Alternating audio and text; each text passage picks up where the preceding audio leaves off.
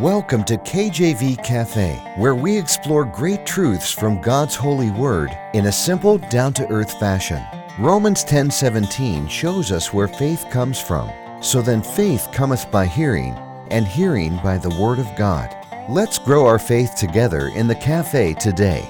Our program is hosted by Pastor Clark Covington and brought to you by Heartland Ministries. Grab your Bible and a hot cup of coffee or tea and join us now as we explore God's holy word.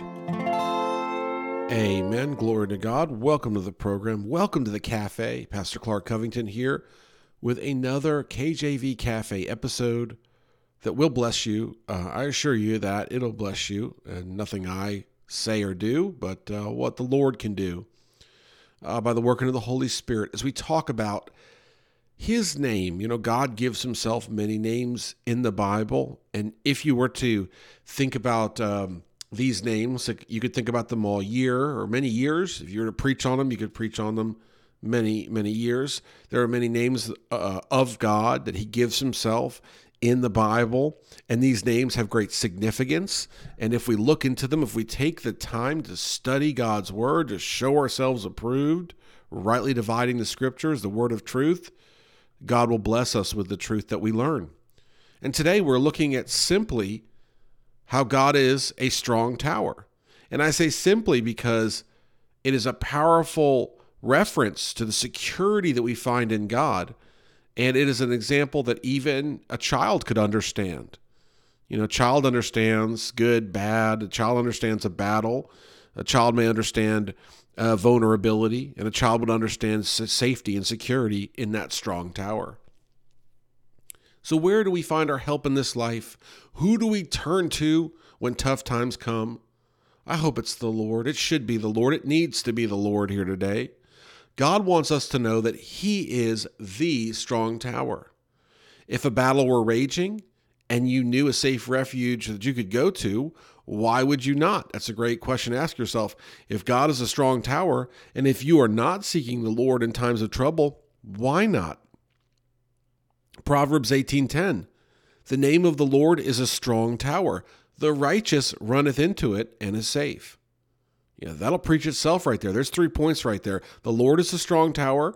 The righteous runneth into it and is safe.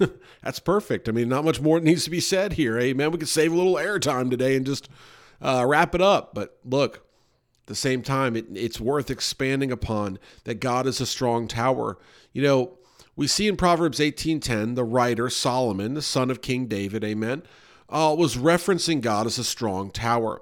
And Hebrew names work in a lot of really interesting ways. I believe there's a name or a title for how you research Hebrew names. And I can't even present that title to you, but if you were in college, you probably could major in this or even get a degree in this, because Hebrew names are so unique and so deep. And so we see God's chosen people. We see their naming styles, the way they name one another.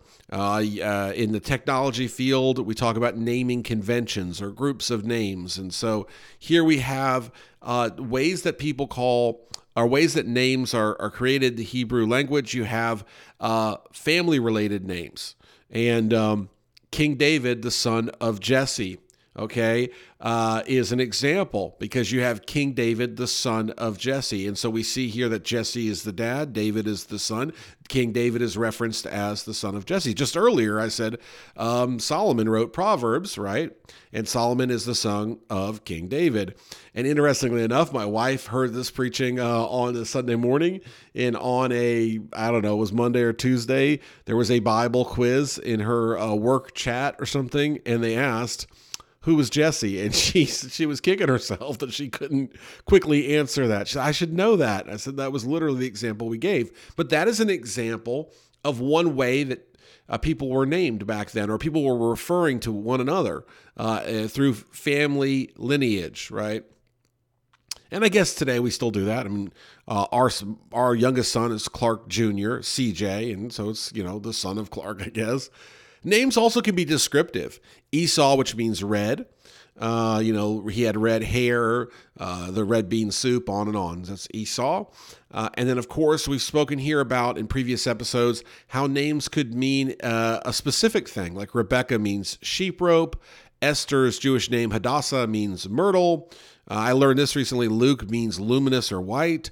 And so there's all these ways that we can look at names with deeper meanings. And if you want to get very specific, in the Hebrew alphabet, I believe the letters have like a number significance as well. And so you really can dive deep in this. And it's beautiful what God will reveal to you as you study this. So I encourage you to study Hebrew names. It goes way deeper than what I've described. I'm sure if a Hebrew name professor was listening to this, they'd be shaking their head like, wow, this guy needs to study up. But I'm here to try to get you just enough information that you understand why a name matters in this language and that it's significant, and that we can understand through what God often does through our own families and so forth, more about God's character. And as we understand more about God's character, we can love him that much more, draw closer to him, and so forth. So hopefully we've accomplished that here today. If not, just keep listening and eventually it'll rub off. So today we're going to look at an idea of if we're going to be running to the tower or away from the tower, if God is a high tower. In previous episodes, we've looked at what is a high tower, what is a strong tower, who's in that high tower, the watchman.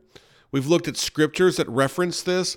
Psalm 61:3, for thou hast been a shelter for me and a strong tower from the enemy. Psalm 18:2, the Lord is my rock and my fortress, my deliverer, my God, my strength, in whom I will trust, my buckler and the horn of my salvation and my high tower. There's over 100 references to tower in the Bible, in the King James Bible. And we know that God's compared himself to the hardest substance known to man, a rock. A diamond is the hardest substance known to man. That is still a rock. It's an expensive rock, but it's still a rock. Amen.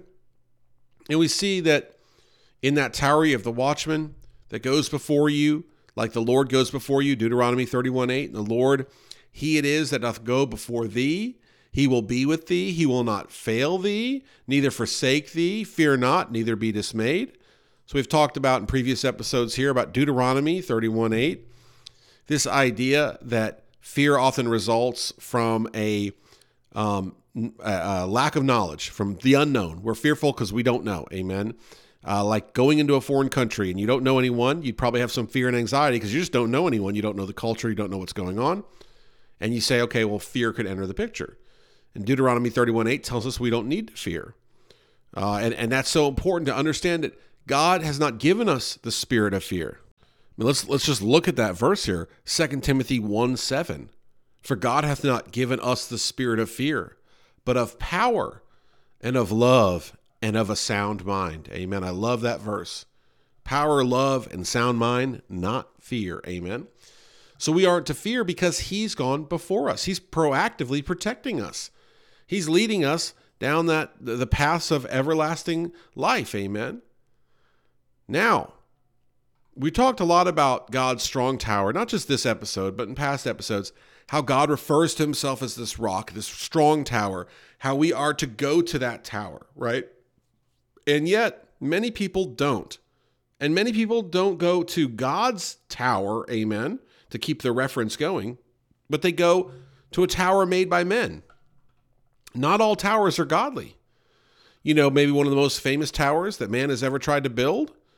And I just recently saw a major cable news station interviewing an archaeologist with proof that this was actually built. They have stamps and dating and all that stuff to say this is actually biblically correct. Not just biblically accurate, but historically correct. So even the secular lost people agree that this existed. And this is the Tower of Babel, if you haven't figured it out yet, or the Tower of Babel. I just call it Tower of Babel, because it's referring to like the word babbling. So that's why I say that. But I've heard people say Babel, so you can take a pick. But Genesis 11:4-5. And they said, go to, let us build us a city and a tower, whose top may reach unto heaven. And let us make us a name, lest we be scattered abroad upon the face of the whole earth. And the Lord came down to see the city and the tower, which the children of men builded. Genesis 11:9. Therefore is the name of it called Babel, because the Lord did there confound the language of all the earth. And from thence did the Lord scatter them abroad upon the face of all the earth. So there you have it, the Tower of Babel, Tower of Babel. The Lord, what did he do? That's where he confounded the language. Can you go to that tower today and spend time in it and look up in the heavens? You can't. You can't go there. Now, I wonder who knocked it down. Could it be the God of all creation? Could it be the God whose right hand is not shortened, his strength is not depleted? Could it be the God Almighty of King David and of Jesus Christ and of you and I today? Could it be that God took down that tower? Is that a hard thing for him to do? Is it hard for you to pick up a pen, to blink your eye, to sneeze, to take a walk? Is it hard for you to do those things? It's easier for God to knock down man's man-made tower, as high as it was, as however many people or slaves or whoever it was that built that thing. It is harder for man to do the littlest thing, to pick up a bottle cap, to take a sip of water, to grab a tissue. It's harder for us to do that than it is for God to knock that thing down. Now, it's not hard for him, amen. It's nothing for him. And the point I'm trying to make is, man still goes to these man-made towers instead of going to an all-powerful God. And this may be another message for another time, but does that not deal with a faith issue? Is it not faith that we are struggling with here today? Because if man truly believed, as Hebrews 11:6 says, which I quote pretty much every episode, that God is it's impossible to please God without faith, and that he's a rewarder of them that diligently seek him, and them that believe. I'm paraphrasing big time here, but them that believe on him. He's a rewarder of them that have faith, okay? And so you be rewarded by believing in this all-powerful God. And yet, you cannot please God when you're running to man. So not only are you not pleasing God, but you're not in an effective tower. Again, if this was a strong tower, we could go see it, amen? Hey, you ever go over to Europe before? I've been to Europe one time when I was in early 20s, amen. I got to go over there on a bicycling trip. And if you've seen me, you'd be surprised. But yep, they got big bicycles, so I was hopping on that thing, riding around, and there's castles that are hundreds of years old in Europe, and they're just there, you know. I say Europe. I went to France. I was in France, and you go in France, and it's absolutely gorgeous, and there was like rural areas, and there was these castles, and it'd be like no big deal, you know. Here we are in the country, you know. You drive down the street, and you might see a silo, right? You might see a grain elevator or something, and our kids will say, you know, silo, grain elevator. You know, you might see some cattle. That in the rural area, that's nothing. You know, you drive around Lawndale, Kaiser, Polkville, Kings Mountain, these areas, you know, they're just everywhere, right? Well, in France, it's maybe not everywhere, but hey, there's a lot of castles. They're just there, you know. Hey, those are pretty strong buildings, okay? Now, this Tower of Babel was supposed to be strong, but it's not there. It's not even as strong as some of these other things made. And that's number one. But number two, even these castles are only so old. But who is God? He's the eternal God. And so we see here that humans, they place their trust in man. And they place their trust in man who is fallen. And here it says that this Tower of Babel caused all languages to be created, because apparently up to then there was a universal language. So what does this mean? It means that the consequences of turning to man and his faulty tower are great, and they have great consequences. You know, I look at Australia, 9,000 miles plus away from America, and they have different languages and so forth in Asia and Europe and all these other places, and it's all rooting back to man's weak tower. So let's not repeat history here. Let's not go to man's weak tower. Let's go to the strong tower, which was and is and will be Jesus Christ, our Lord and Savior. And let's not play games. Let's trust in God for our security. Tune in next time as we look at the idea of running to that strong tower instead of running away from it. I thank you so much for listening. Take care. God bless, and amen.